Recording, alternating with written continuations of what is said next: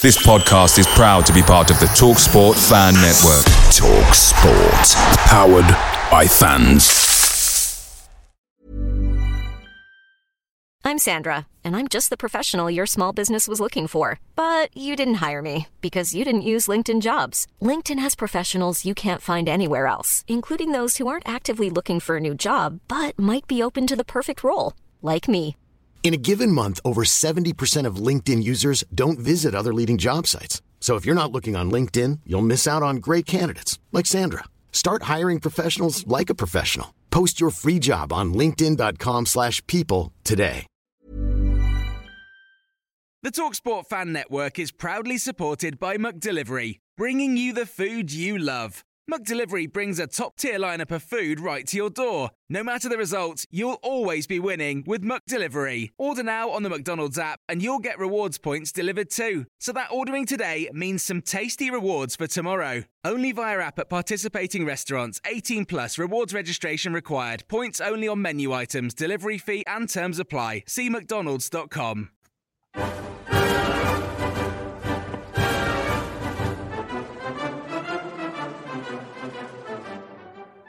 Hello and welcome back to yet another episode of Green and White, brought to you by Argyle Life. In the words of the sensational Barnett brothers, it's miles and miles and miles by the Greens. Never a truer word said than an 800-mile gruelling round trip to Sunderland to face the Black Cats, a journey that even the proclaimers would think twice about. Argyle's first half performance far outweighed their second as Ryan Hardy's delayed lobbed chip dink hot dog had Argyle jubilant lead that we held through till half time. We couldn't. Could we? Well, no. Back-to-back away wins weren't to be as Sunderland hit back thrice in 15 minutes. Pierre Ekwa's free kick eluded the non-existent wall. Jack Clark added to his seasonal total with a lovely finish, and the game was finished up by Joe Bellingham's uncontested run through a half-arsed defensive effort. Joining me this week to dissect the defeat is Joe Bell. How's things?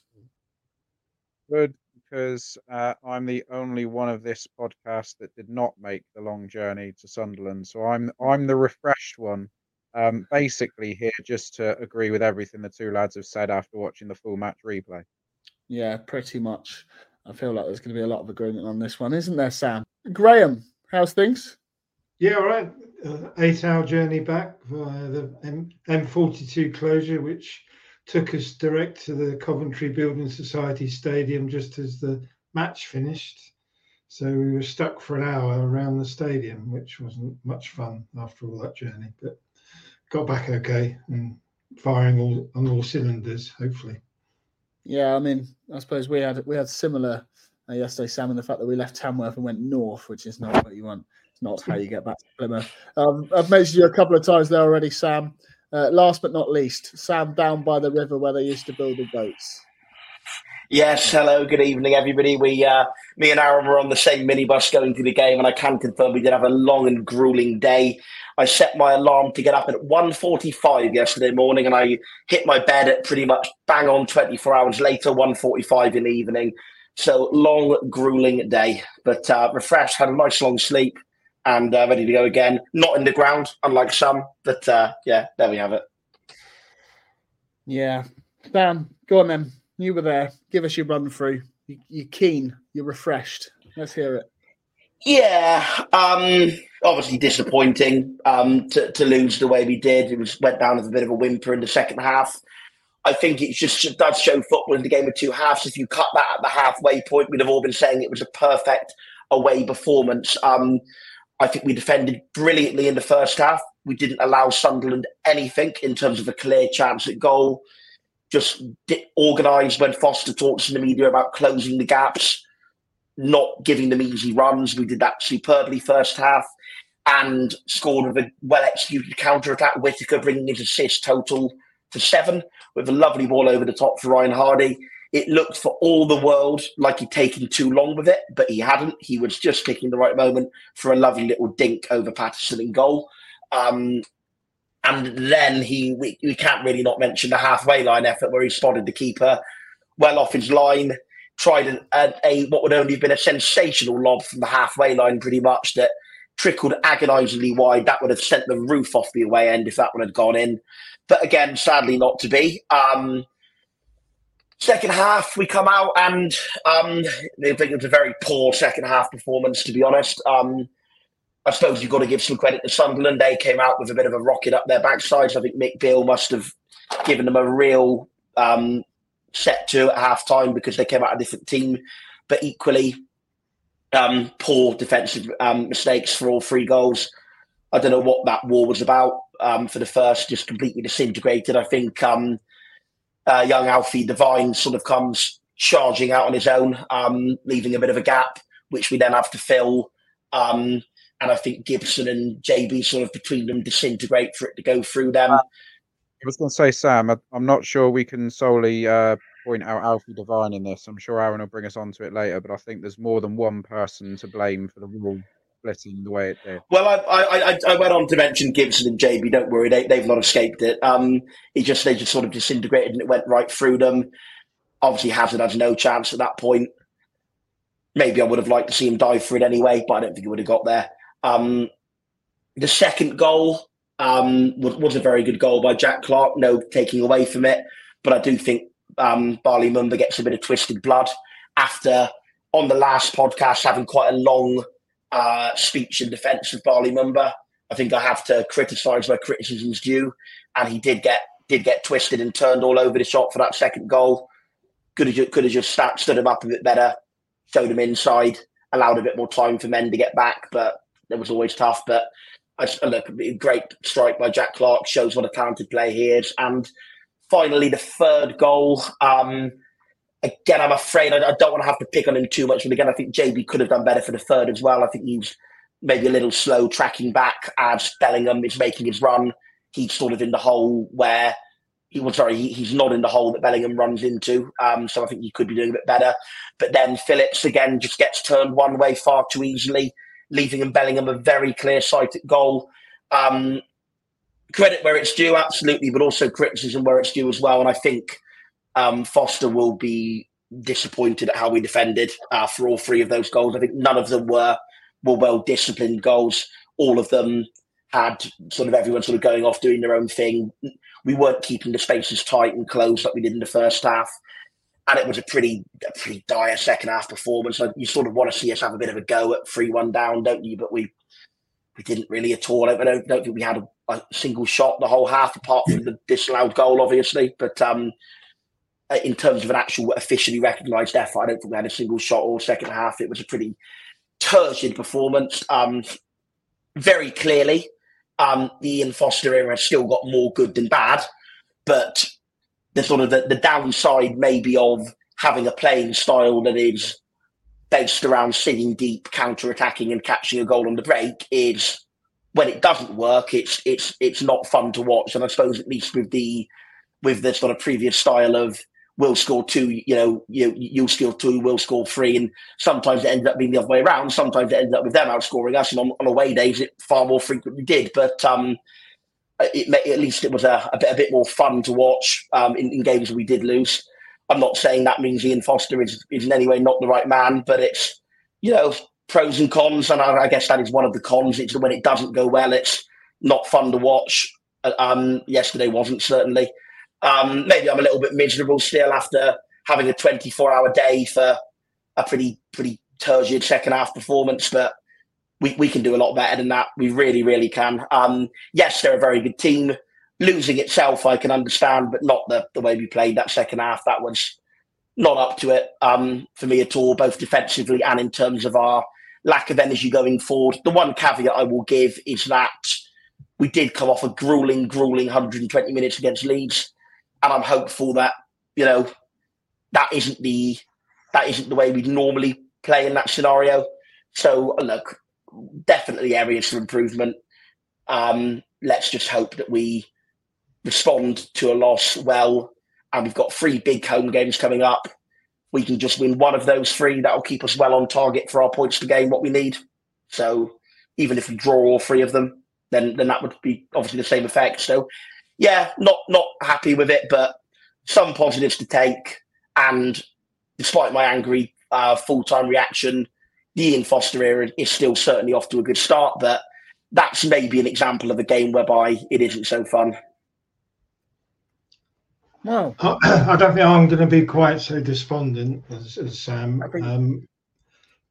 Very elevated view at the Stadium of Light, which was quite unique, and saw exactly how Ian Foster sets the team up. And first half, I would say that's one of the best away performances, given the quality of the opposition and the size of the crowd, that I've seen in a long time. As Sam said, all the gaps were filled. Forshaw and Devine and GRB went from side to side. The wing backs tucked in or got very tight to their wide players, and we played out neatly, tidily, and with great effect. And I thought, we were well deserved leaders at half time, and it's a shame that Ryan Hardy's spectacular effort didn't go in, because if we were 2-0 up, I think we would have won the game. And the test was the Stadium of Light crowd were absolutely whisper quiet throughout that first half. There wasn't anything, and it was just, one of the things was we did give a number of free kicks away quite close to the edge of the box, and there's an inevitability that one of them was going to cause us a problem. What everyone forgets is how well we defended all the others, but this one, he was never going to get it up and over, so the wall should not have broken, and you only need one player to run at the ball, not 3 or 4, which is what happened. And of course, I was literally right behind it, and it just went through, and it looked as bad as it actually was. So I think Ian Foster kept his counsel quite well, but I think he was really annoyed with that, because that gave him an impetus which they didn't have. The crowd got behind him. When you got 40-odd thousand behind you, that is a hell of a roar. And unfortunately, the Jack Clark goal, and I won't blame Barley Mumba, because there was a player that ran as a decoy on the outside, and Barley went with him. And what we didn't do is close the gap, and there was too much space, and he bent it in, very much like Morgan Whittaker's done several times this season. So, that's applaud the quality of the goal. Yes, the defending could be slightly better. The third goal was more of a defensive area where we didn't get tight in any situation. I think it went past 4 players. I think it was 4 or 5, and bent it in, and that was game over. We were never going to come back, and I think fatigue crept in, and he went 3-5-2 at the end with Ben Waine up front with Ryan Hardy, but we never looked like getting back in it. We did score that. If Morgan Whittaker hadn't touched the ball, it would have been a goal, because he wouldn't have been in front of the keeper, and he wouldn't have been interfering with play. Unfortunately, I think he just brushed his head. That would have made it interesting if we'd scored that. But I thought at the end, fatigue took its toll. The travelling up, the Leeds game, 120 minutes in tough conditions. I think it was a loss. I didn't expect us to win. I thought we might nick a draw. But as far as Ian Foster's going, don't forget he's had 4 away games as manager and only 1 at home. And if you remember the second half of the Cardiff game, we played really well. So if we can play the second half of Cardiff and the first half of Sunderland, then we're really going to be on it. So I'm a lot more optimistic and less critical than Sam. You can see what he's doing. It does require a lot of energy for the players, so to fulfill that system. So we're going to have to do a lot of rotation, I think, in the next 3 home games. But we're at home. We're a different proposition, and teams will set up differently against us, and we can be on the front foot a lot more. And I'm quite hopeful. Perhaps a 4-point return would be pretty good in the next 3 games. Yeah, I think you've done incredibly well. I mean, we make a joke of it that you've answered everything, but I think actually between both of you actually have. There's an awful lot of social media questions this week, Sam, which you would have seen as well, having logged into the Twitter, and you've managed to answer them too. So thank you for that. Incredible commitment to the cause. Going through some full-time thoughts then, let's start with, I haven't selected any of these yet. So Adam Hegarty says, no question, just your players and supporters are a credit to your club. The replay clearly took it out of them, and it took 2 moments of individual quality to get the win. Jack says, next 3 games could be a struggle without the experienced heads of Edwards, Houghton and Forshaw. Looks like we're back to forgetting how to play football in the second half and look unfit to do a full 90 minutes. Dave Searle says, we flew up. A few of the players weren't involved Tuesday. Seems like a typical Argyle performance. Casey Bishop says, very happy with that first half, very organised, set up well and soaks up any pressure Sunderland put us under. Hardy's goal was pure class. Second half, very tired and a poor display. Very disappointing. Jamie says, look tired. Also, are we hiring a fitness coach? No idea. Switching platforms now. Sandra Hardy says, onwards and upwards. Wednesday, look tired. Second half, but go again. Plymouth, Argyle, great goal. Ryan. Commas. Jay Holiday, what a shame. All of that hard work in the first half and to leave 1-0 with a wonderful finish from Ryan Hardy, then to put in a poor second half performance and conceded 3 goals. Not ideal. Switching platforms again. Steve Evans, I didn't watch the match, but could see why we were fatigued. Yes, a grueling defeat against Leeds. But that was Wednesday and Argyle flew to the North East. Very disappointed with our negative defensive approach to this match. Wolves Green, another 90 minutes where we chased shadows and hardly retained the ball for a significant period. A lot of people on Passotti talking about fatigue. Let's finish up here. Kobe Budge says, yeah, fatigue was our main problem. Let's see how we respond against Coventry. As I mentioned, Joe, I'm going to switch the running up order here to give you a chance to talk. Quite a few questions coming in. Less about the game itself, but more about where we are as a team under Foster at the moment. I'm going to start with, this one is about the game, but I'm going to talk about the one from Jack Leslie, who says, in hindsight, would you have made changes at half-time? I thought we looked all right first half, but it was inevitable that we'd get leggier and leggier as the halfway on. The closing down for both the Clark and Joby goals were half-baked. Would you make changes? I wouldn't say it was inevitable. I think we all had an inkling that there might be a drop-off second half, but I don't think it was ever inevitable that we drop off, because just assume that the preparation would have been right coming into the game. They'd have had the recovery and all of that. So I don't think it's I probably wouldn't have made changes. Look, we all agree the first half, obviously, as I say many times, watching it back, knowing what's happened is always a lot harder for me to then analyse than what it is for you guys who were there. But I think, as mentioned earlier, a lot of praise has to go to that first half performance. And for me, the second half, although we did run out of steam quite dramatically come the end of the game, it swings on a 7-minute period. The match just swings 7-minute period. So I've got the times written down here. So Pierre Ekwa scores the free kick on 51 minutes and 11 seconds. Now, we've already talked about the wall, and Graham makes a very good point that they'd already had 4 or 5 free kicks in the first half in very similar positions, not as close to the penalty box as this one. No point did the wall break on any of those other free kicks. So I'd like to know why it's broken in that situation, because I've just watched it back before we've come on to record. They're dead set that they're running out of that wall.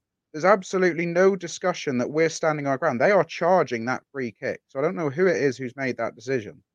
And Foster alludes to it after the game that perhaps, they didn't do what he'd wanted them to do. So that's the first incident. So the downfall starts on 51-11. 55-24 is, as Graham mentioned, when Morgan Whittaker flicks in the header from a brilliant ball in from Adam Forshaw. Now, again, I've watched it back. Ryan Hardy makes the first contact in that delivery. Ryan Hardy's onside. Now, the problem you've got is Whittaker has already committed that he is going to try and get on the end of that ball. It's very difficult for him to then pull out of it. However, had he not committed the way he did, I'm not blaming Whittaker because he's a goal scorer, he wants to get on the end of everything, but had he not committed, to it, 55 minutes, we'd have been 2-1 up. Straight about a minute after that, Adam Forshaw goes down with this knee injury or this muscle injury that he picked up, seemingly putting the ball in for the Whittaker cross. So he goes down for treatment. He then comes off. He's then coming off the pitch, and at 57:52, Will Finney, the fourth official, has the board in the air, showing that Forshaw's coming off and Randall's coming on. So at 57:52, the decision's made. Forshaw's off, Randall's on. That doesn't happen. And 30 seconds later, after a committee meeting, it's decided that Forshaw is going to go back on. But then, of course, we then have to wait 30 seconds to get him on. So instead of taking a minute out of the game and just throwing Randall on and having 11 men on the pitch, we then have to play 30 seconds with 10 men. Now, look, I'm not going to sit here and say that Adam Randall would have stopped Jack Clark scoring, because it's on completely the opposite side of the pitch. And there's no way anyone was going to stop Jack Clark from finding the back of the net. Albeit, if it had hit the post in a different part of the panel, it would have flown out into the field. But Clark scores on 58-58, and that ends the chain of events. So from being 1-0 up from the 51st minute to then almost getting yourself back in front again almost immediately after they scored, in the space of 3 minutes, the entire game has been turned upside down. So whilst the downfall was always coming, I accept we went out like a light, and I referred to it after the game last night. I think it was probably what I expected to happen.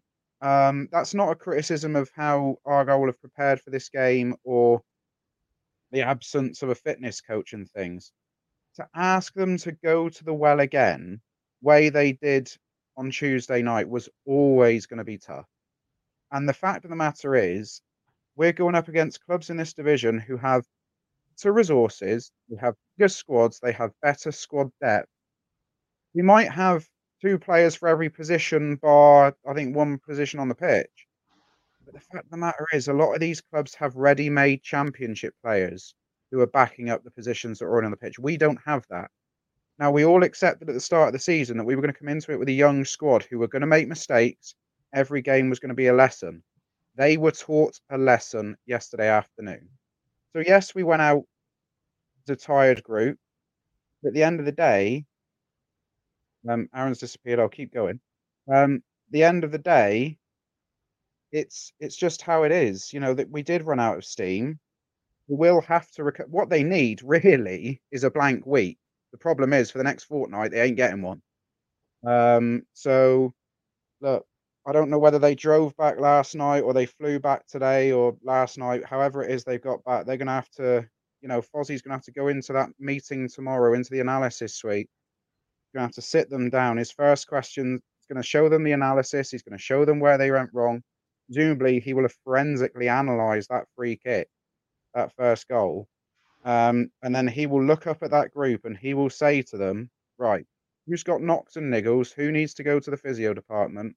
Those that have niggles will leave the room.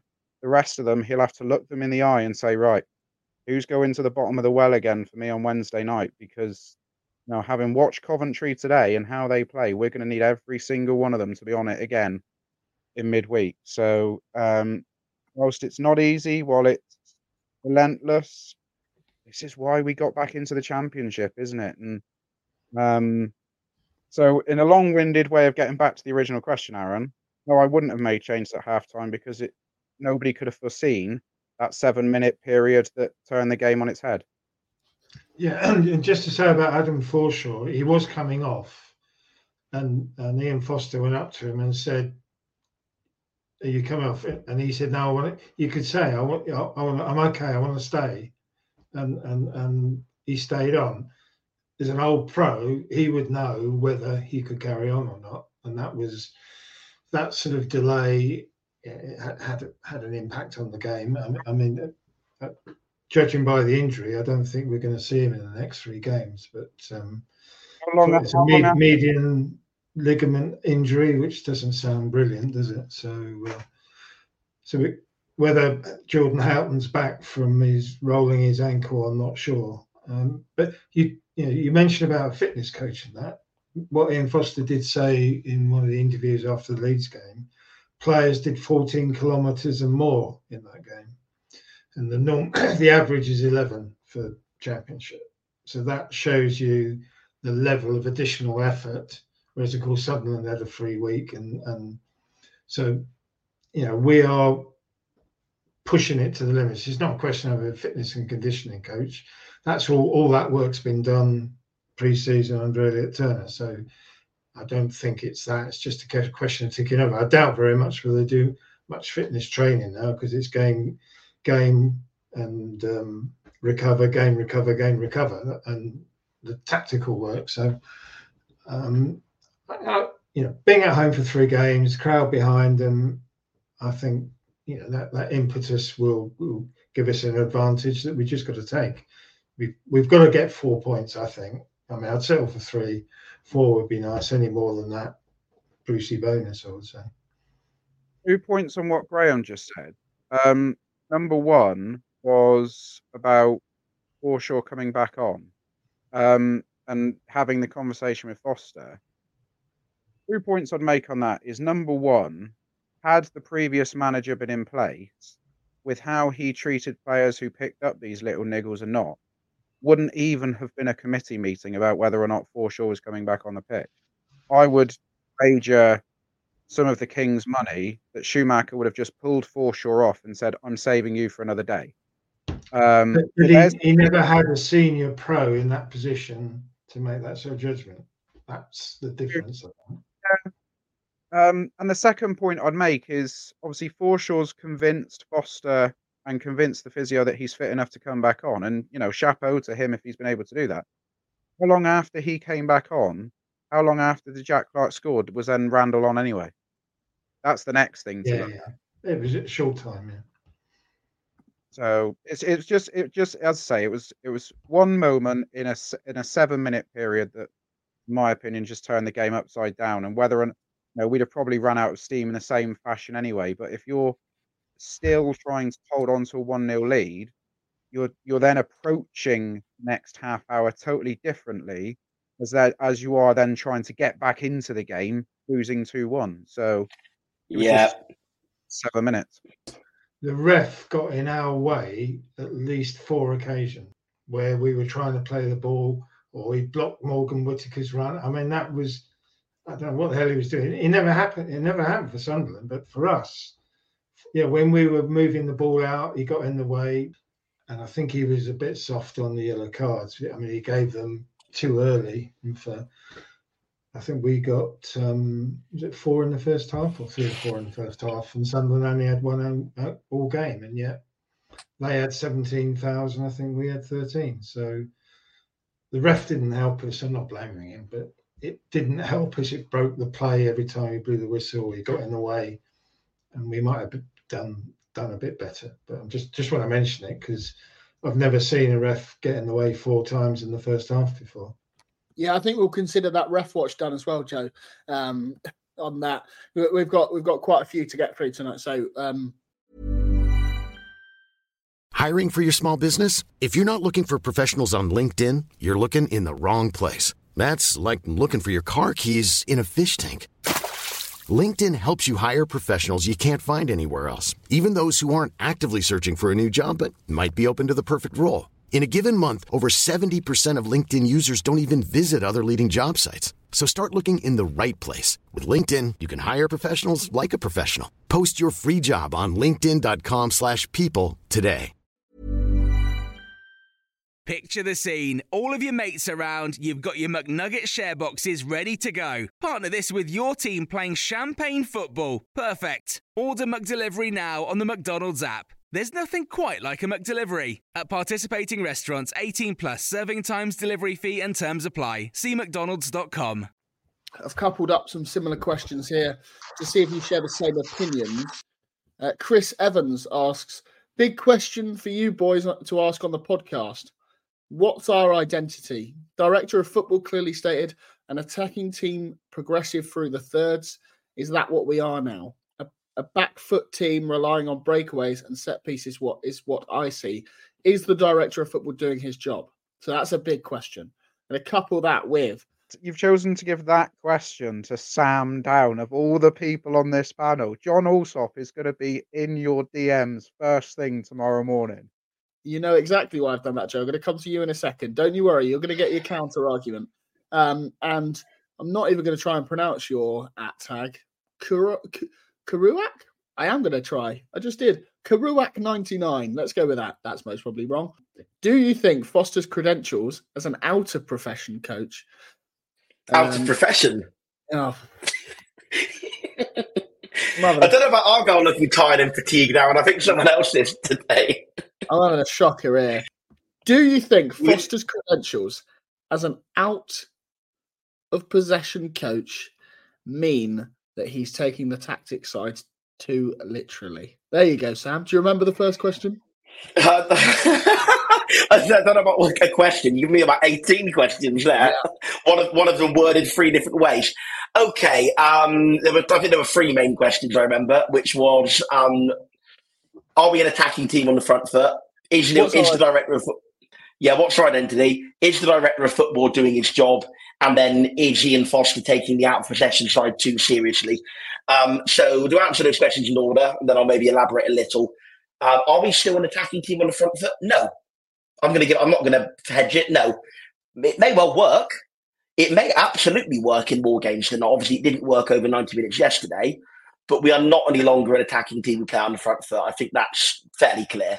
In all the games under Foster, Cardiff a little bit of an exception, but even then the first half was kind of like it. It's been very much sit deep, soak up the pressure, and wait for a goal on the counter-attack to happen, and then defend the lead.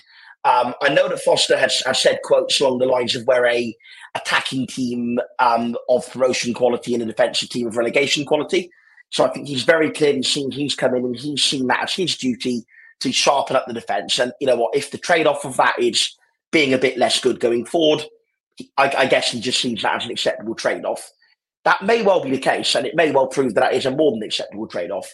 But I think at the moment, are we still an attacking team? No. I think we are very much a team who's kind of like Derek Adams in League One, of the tactic of just sit deep, hit them on the counter-attack, and sort of just get a unexpected 1-0 or 2-1 win in a lot of games. Appears to be the primary tactic. Look, maybe over time as Foster develops as a coach and as maybe over the summer we bring in more players, it might well be that we do become a bit more high energy, a bit more high octane, a bit more possession orientated. It may well just be that he's doing this as a necessity to stay up. So none of this is a Foster moan fest. I want to make that quite clear, absolutely clear. To answer the question directly, do we have an attacking identity anymore? I would say that identity has at very least been put on hold and possibly has been stopped. To answer the question, is Neil Dewsnip doing his job? I think the one thing you cannot accuse Neil Dewsnip of is not doing enough work, because I think he's doing about 5 jobs at the moment. I think he's in the dugout. Well, I don't think he's in the dugout. I know he's in the dugout, but I don't know what I think about that. It seems a bit micromanaging. I could be wrong. Maybe it's at Ian Foster's request, but I think there needs to be a bit of a healthy distance between the director of football and the head coach. That was the one concern some people had about the Foster appointment, is that he might be too much of a Dewsnip vehicle rather than his own man. I'm not saying that at the moment, but I don't think Dewsnip should be in the dugout. I think there needs to be a healthy distance between director of football and head coach, in my opinion, but we'll see how that goes. And finally, is he taking the out-of-possession side too seriously? I mean, that's certainly not the wording I'd choose, because football is just as important out of possession as in. I don't really think you can take it too seriously. Are we a bit more defensive than I'd like to see us be? Yes, I think I would say that. But obviously we got the win at Swansea, but that was partly thanks to an incredible save from Connor Hazard and a late miss from Charlie Patino that he really should have done better with. That's not to say that invalidates our performance. I think it was a very good performance, but I think most fair and unbiased, observers of that game would probably say a draw was a fair reflection than an Argyle win. Don't get me wrong, we were due for it to go our way because we've had so many go against us, but I'm a little cautious of getting too excited just yet. I mean, I was asked on the previous podcast, after all this, do we now think Foster's an upgrade on Schumacher? And I sort of said, hang on, maybe he will be, but it's way too early to say that yet. Equally, now after we've had a couple of losses, after extra time and then yesterday, it's also too early to be too critical of him. But I think it would be churlish to deny that, pro or anti, he is very definitely changing the style of play quite substantially. It's not just the sort of small tweaks we saw across the Schumacher era. I think we've very much gone from being a team that was the counter-attacking team, was direct, but we were never like Ipswich, where they just have about 20 or 30 passes leading up to a goal. So we always had a counter-attacking element to us. But I do think we've gone from a team that's very high octane, high tempo, high energy, to being a team that is put men behind the ball, safety first, defence first, and try and get a counter-attacking goal. And I think that's quite a substantial change. Maybe it won't be a change that lasts too long. Maybe it will tweak back over time. But at the moment, I'd say our identity is significantly changing, yes. On that, Joe, this is your chance for a retort. Same questions, but a bit different. These are less different than the 10 I gave to Sam. Jack Jones says, do you guys think our lack of possession and holding onto a ball is a bit more of a worry? Our possession off the ball has dropped off massively. I understand the opposition have been top class. Some of them haven't. We have played Cardiff and Huddersfield. I wouldn't call them top class. But would you like to see us take more care, relax on the ball whilst instead of just going long? And then Zach Brown says, are you surprised by the fact that we've got like under 40% possession under Foster on average? Right. So, yeah, I am going to... Sam has served the ball over the net, and I'm about to smash him back a forehand if I can, as John Alsop has asked me to do. I'm now going off a tangent. So, right, I'll answer the second question first, Aaron, and then you can remind me of the first question. So, am I surprised that we've dropped to below 40% in average possession in the games that Foster has taken charge of? A little bit. I certainly don't think it was below 40% when we played Cardiff, was it? We got the 3-1 win? No, that was the one game of his. Just sorry to interject, just with an update on that. That was the one game of his where we've had more than 50% possession, with I think 54 or so from memory. Right. Okay. I think.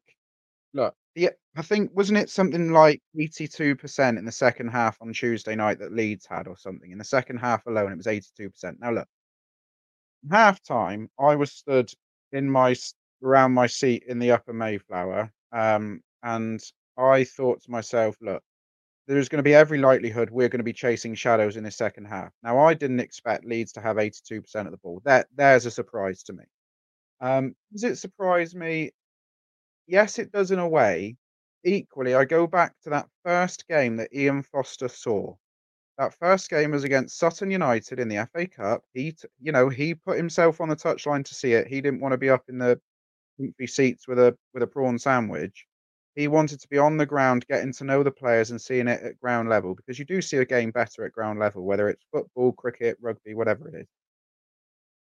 He saw his team go up against Sutton, and for a period of that game, bearing in mind Sutton are 23rd in League Two, he saw for a period of that game nothing between the two teams. Now, he stood there looking at a new team he's inherited and thinking, hang on a minute, a team who are 23rd in League Two without a manager are causing us problems. And there was a 5-10 minute period in around where Sutton scored, looked like they might get a second.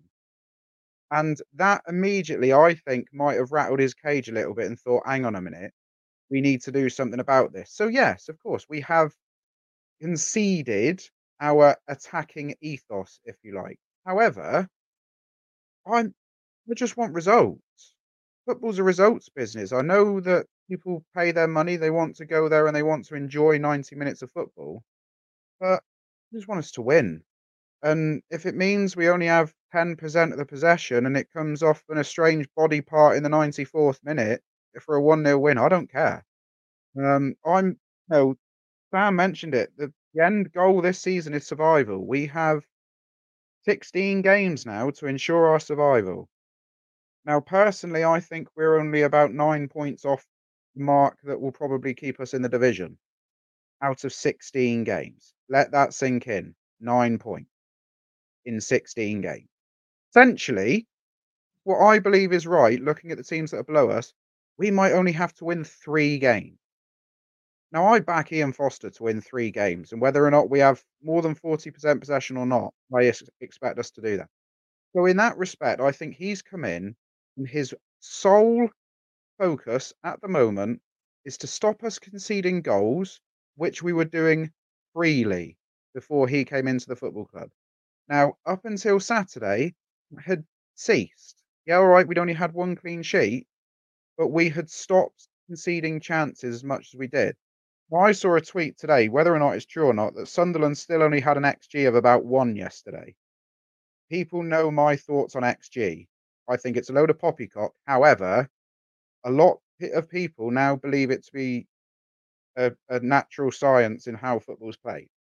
Therefore, surely Foster's game, his MO is working, because we heard before Foster came in, opposition XG against us was more than 1. So we are making ourselves solid. We are making ourselves harder to beat.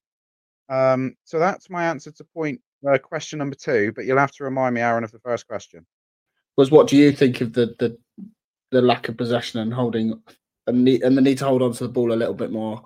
Our possession off the ball has dropped off massively, and I understand the opposition have been top class, but would like to see us take a bit more care and relax on the ball instead of just going long. I think that question might have been worded a little bit. I think it needed a bit of work. I don't think you can have possession when you're off the ball. But I understand that it's more our in-play possession, because we do concede possession quite a lot. And we saw it at times yesterday. And I just think it's young players wanting to impress a vast number of people. You've got to remember, these players have come in, the likes of JB, Vine, who else has come in? JB, Devine, even Sousa when he came on. All these young players, particularly the ones who are on loan. Phillips as well wasn't faultless in possession yesterday, which is unlike him from what we've seen. They're not just looking to impress and please the people and the staff of Plymouth Argyle. They're also trying to please their national team coach, trying to please their parent club, trying to please their parent academy. There's a lot of people that are looking at these players' performances. So I just think that perhaps they are trying to be too exuberant. As I say, a lot of misplaced passes yesterday, some really routine ones as well. But this isn't just an Ian Foster thing. This is a trend that's been with us all season. Even under Schumacher early doors, we were conceding possession awfully poorly. Simple crossfield passes we were putting out of play. So it's not a new thing. And I just put that down to a young squad. But I think we're going to have to get used to that, because clearly the way that this football club's going, you mentioned to Sam about identity. The identity of this football club, certainly for the foreseeable future, is to bring in exciting young talent, they're destined for the very top of the game, and we are going to be a very small step on their journey. And we are going to see some brilliant players come through our hands over the next couple of years, particularly with Ian Foster in charge. And he said it himself, they will make mistakes.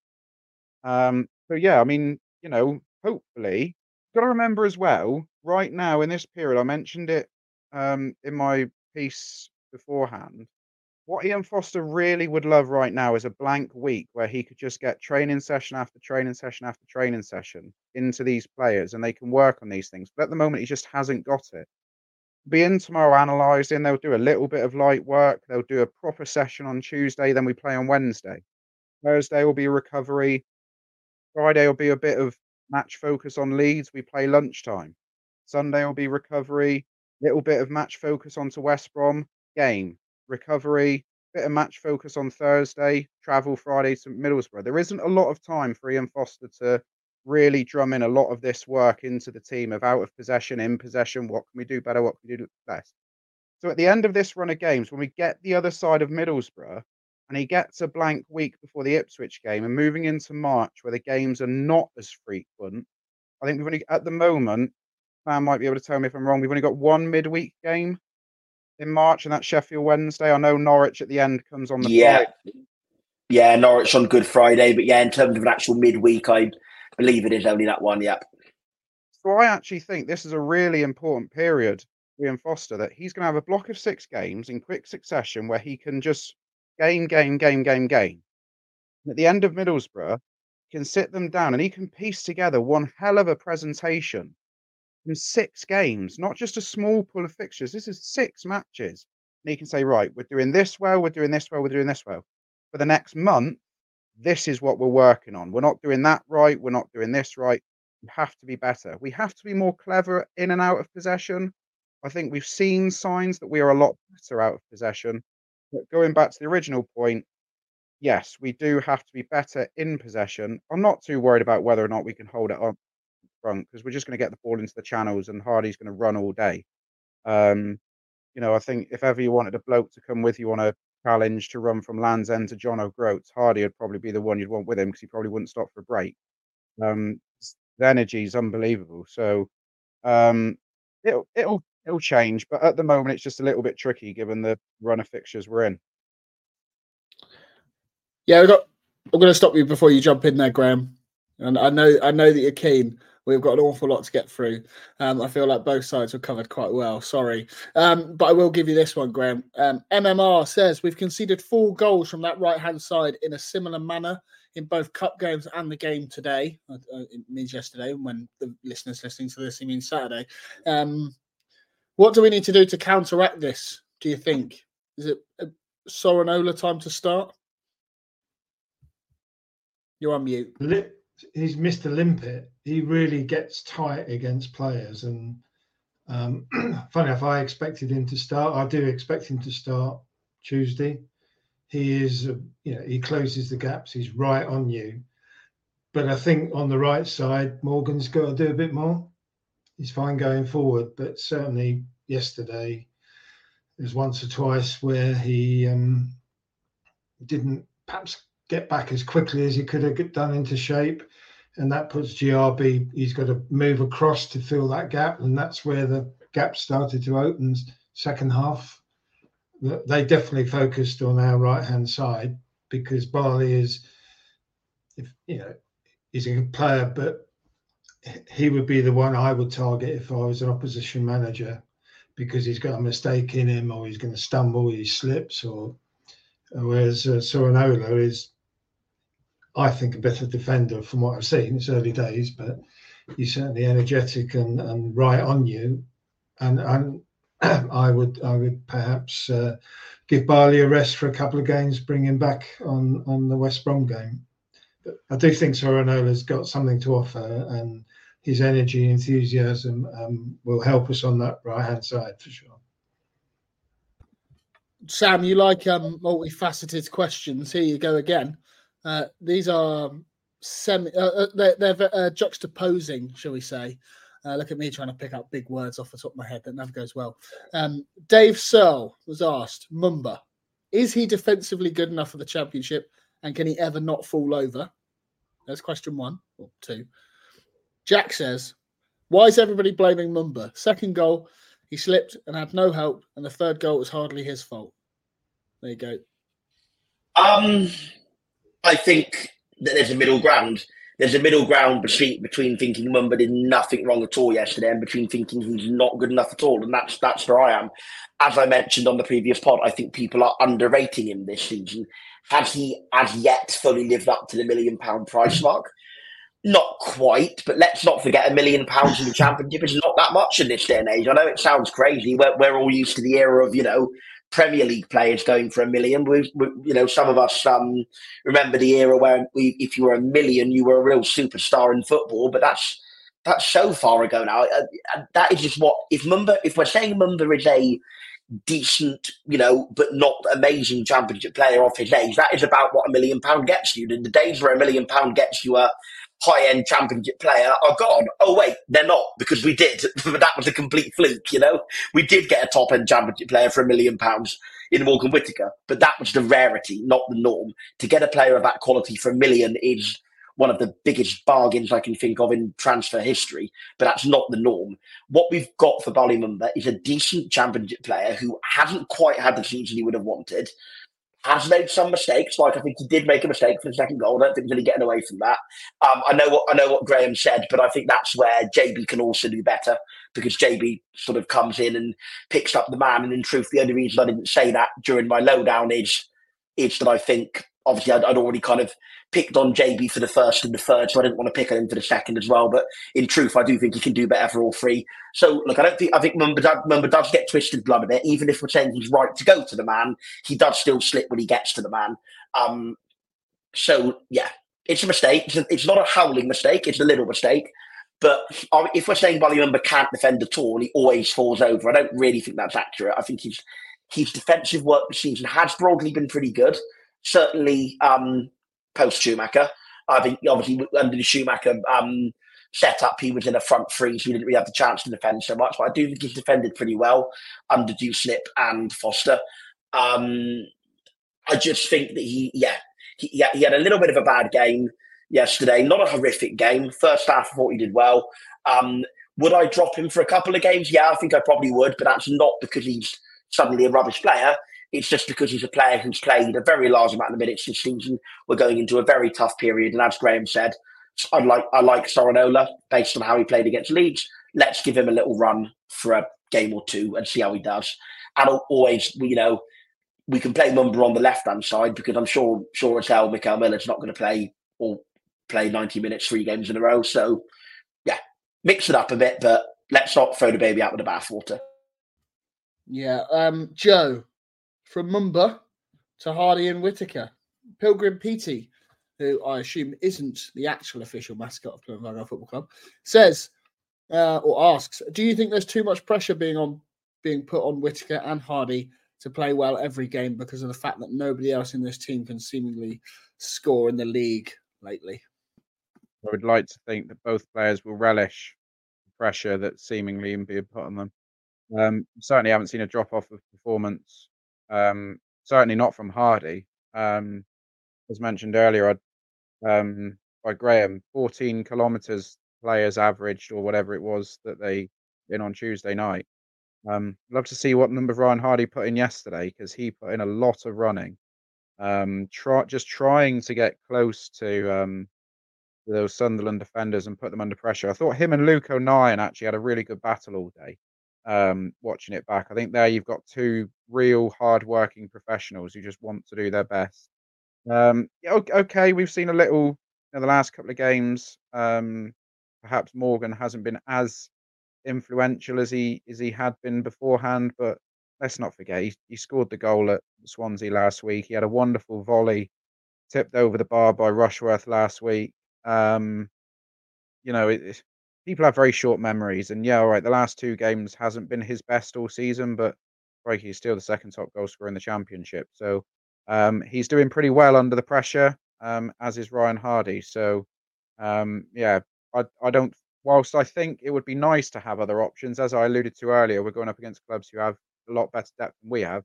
I think they're both relishing their task that's been set to them. We'll get on to questions about relish in a minute. Graham, is there any danger that as a collective fan base that we're a little bit too quick to worry? Too quick to... Yeah, I mean, if we just take, I think the 8 games that since Shuey left, we got 10 points. That's more points per game than when he was here. So Ian Foster's had 4 away games and 1 home game. And in that home game, the second half, I thought was one of our best halves of the whole season. And augurs well. We've also got Bundu to come back, who is an explosive player who I just feels ready to make an impact if we can get him fit and functioning. So I'm happy in what I've seen. We've changed from 4-3-3 and with Shuey. I mean, Neil Dewsnip and Nance changed it straight away. First game went 3 at the back, and we've just pursued that slightly differently with instead of 3-5-2, we've gone 3-4-2-1, and we 5 games under Ian Foster, 2 wins, 2 draws, and a defeat, which we've discussed we could have done a bit better on. So I think we're doing okay.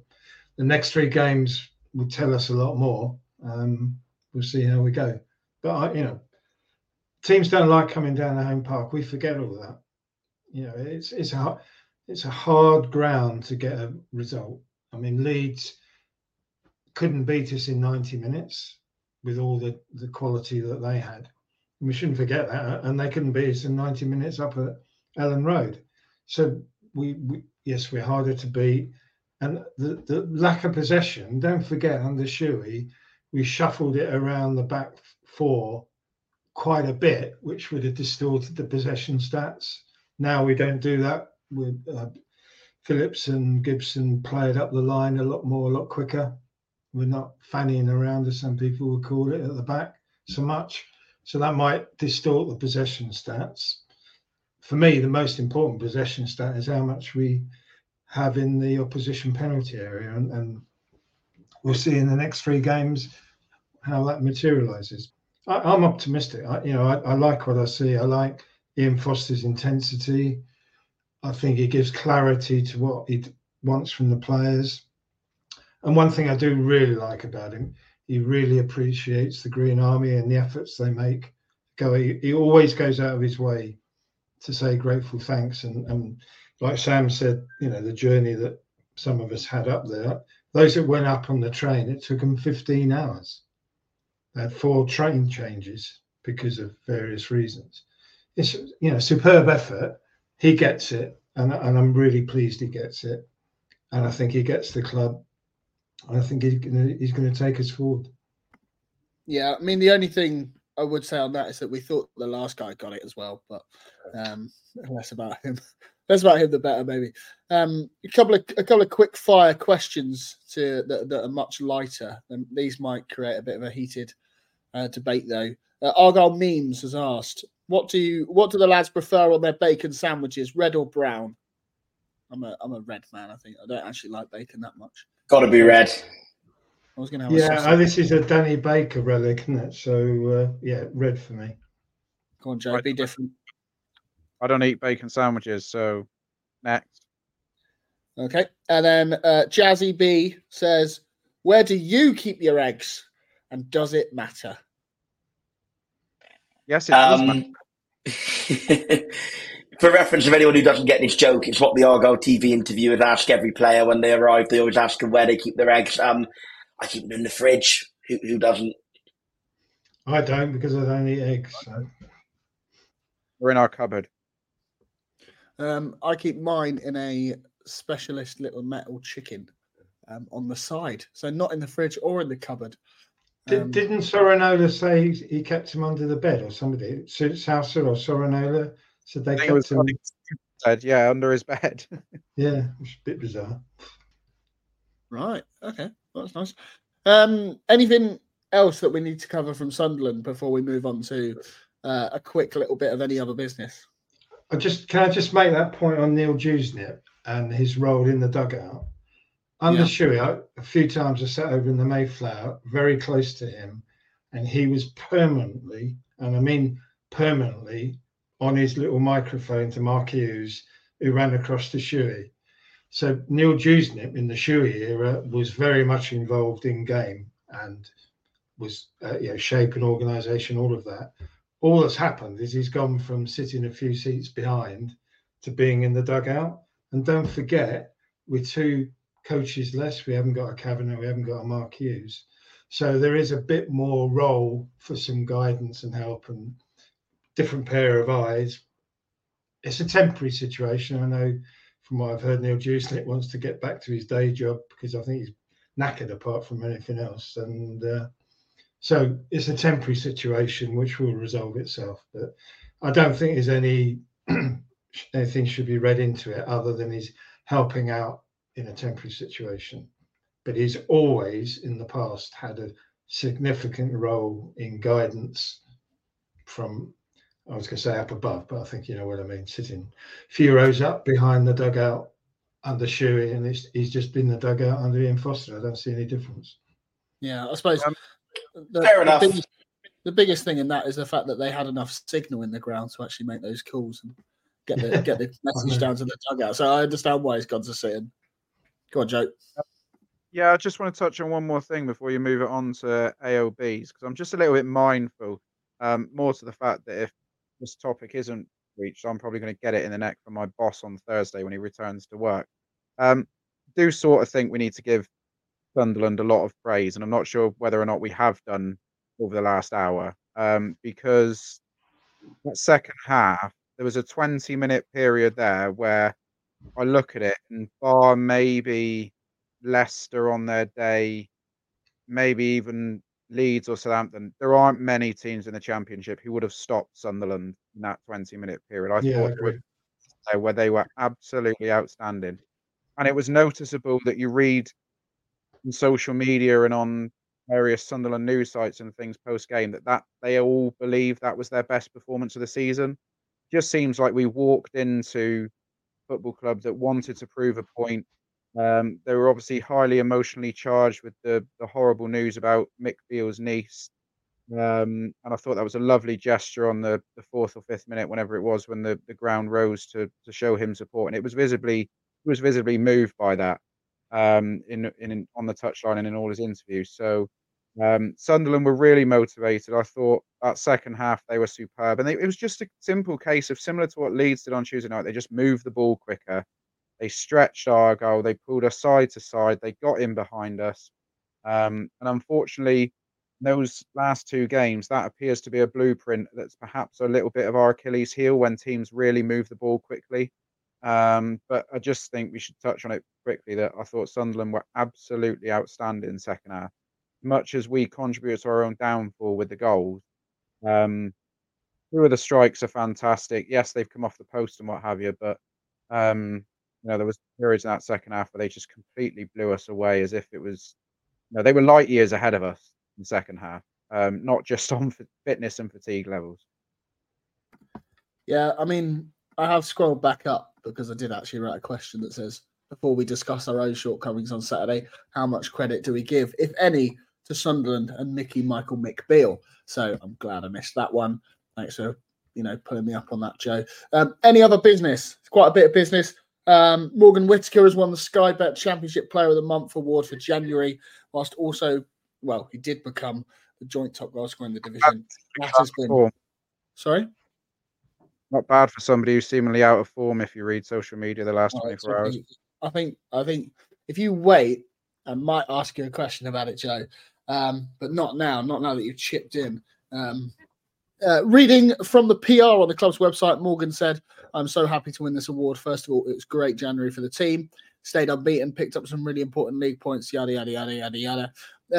For me personally, it went really well, scoring some important goals and helping the team. I am so happy at the moment. I'm really enjoying my football and loving life in the Southwest." Obviously, Ian Foster as well, named among the nominees for the Championship Manager of the Month. I'm not sure how a head coach can win Manager of the Month. Some rewording needs to go on there by the EFL. And obviously, Ryan Hardy is up for the PFA Players of the whatever Championship top man.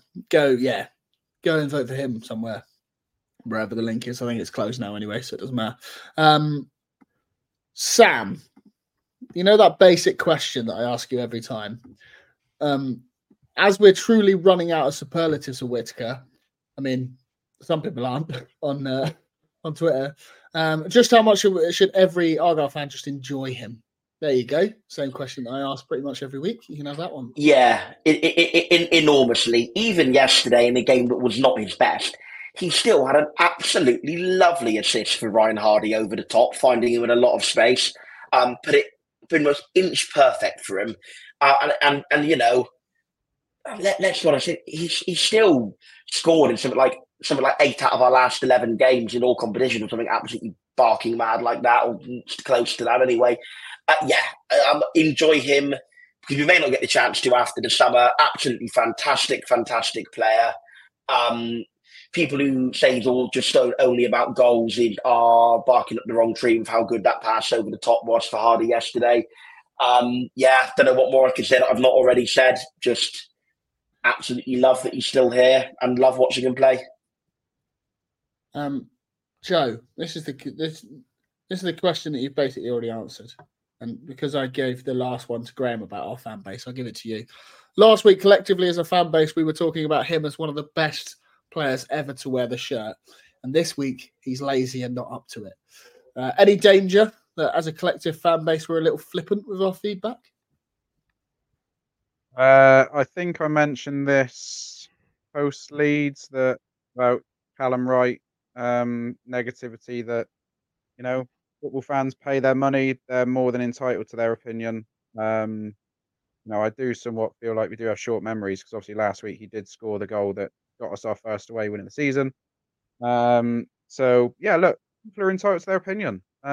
Nobody's opinion's right. Nobody's opinion's wrong.